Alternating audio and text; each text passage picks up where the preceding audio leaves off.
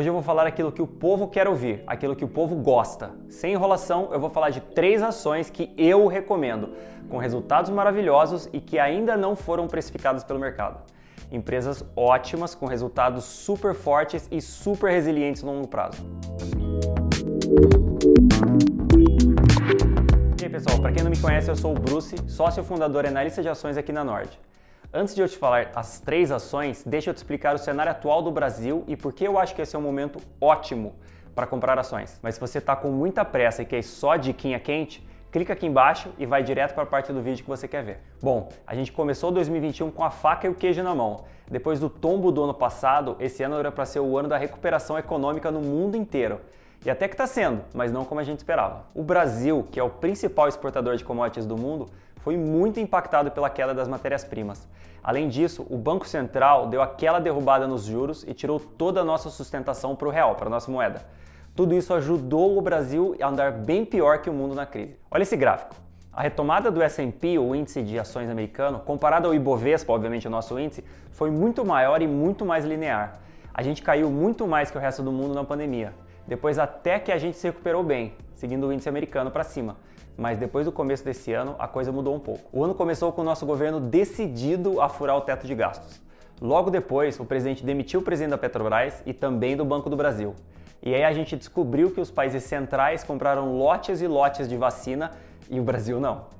No começo do ano, parecia até que a gente tinha ficado para trás, mas o Deus do ciclo sorriu pra gente. Com o mundo crescendo novamente, enormes pacotes de investimento em infraestrutura foram aparecendo e o super ciclo de commodities, enfim, começou. Olha só o tamanho da mudança da expectativa do nosso crescimento em 2021. A gente saiu de 3,5%, caímos para 3% e já disparamos para 4,85%. E já tem gente falando em 6%, hein? Ao que tudo indica, a gente vai ter um segundo semestre maravilhoso. As perspectivas são ótimas e deixa a gente aqui extremamente animado. Mas quem me conhece sabe que eu sou muito chato e faço o melhor para cuidar do meu e do seu rico dinheirinho. Mesmo com tudo parecendo que vai dar certo, escolhi 3 empresas que, independente do cenário macro, podem ir muito bem. Empresas que dependem muito mais delas mesmas do que do cenário macro ou do Brasil. Dito isso, vamos lá. Primeira ação. LCAM3. Unidas é uma locadora de veículos que vem crescendo forte pelos últimos anos por 2 motivos.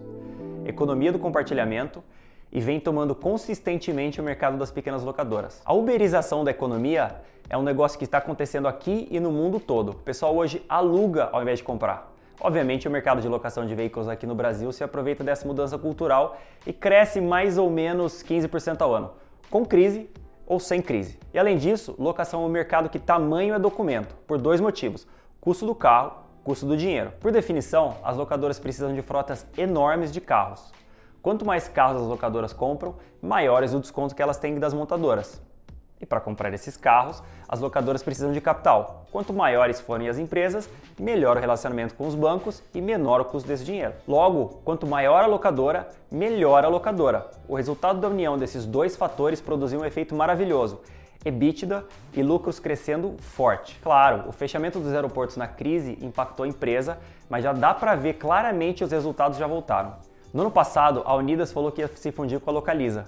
A fusão é positiva sim para o acionista, mas mesmo que ela não aconteça, Locamérica ou Unidas vai continuar mostrando esses resultados maravilhosos que a gente já está vendo. E mesmo crescendo mais ou menos 30% ao ano nos últimos anos, Locamérica ainda negocia só 11 vezes EBITDA e 27 vezes lucros. Tá muito barato.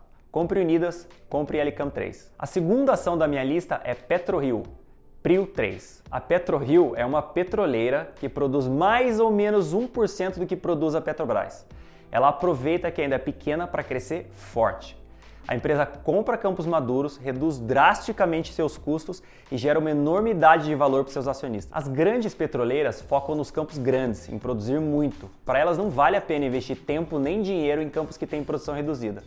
Mas para a PetroRio vale. Olha só, a PetroRio vem se preparando para crescer ainda mais. Cluster de Frade, cluster de Polvo, que ainda não entraram nos resultados, campo de Wahoo, que também ainda não entrou nos resultados, Emissão de ações, emissão de dívida, muita coisa acontecendo. Um cluster é uma operação em mais de um campo que usa a mesma estrutura. Isso reduz drasticamente os custos. Só quem faz isso atualmente no Brasil é PetroRio e Petrobras. O Wahoo é um campo que tem potencial de dobrar a produção de petróleo da PetroRio, mas só começa a produzir em 2023. E além disso, a PetroRio emitiu ações recentemente e um título no exterior que deu um fôlego imenso para que eles consigam adquirir novos campos de produção.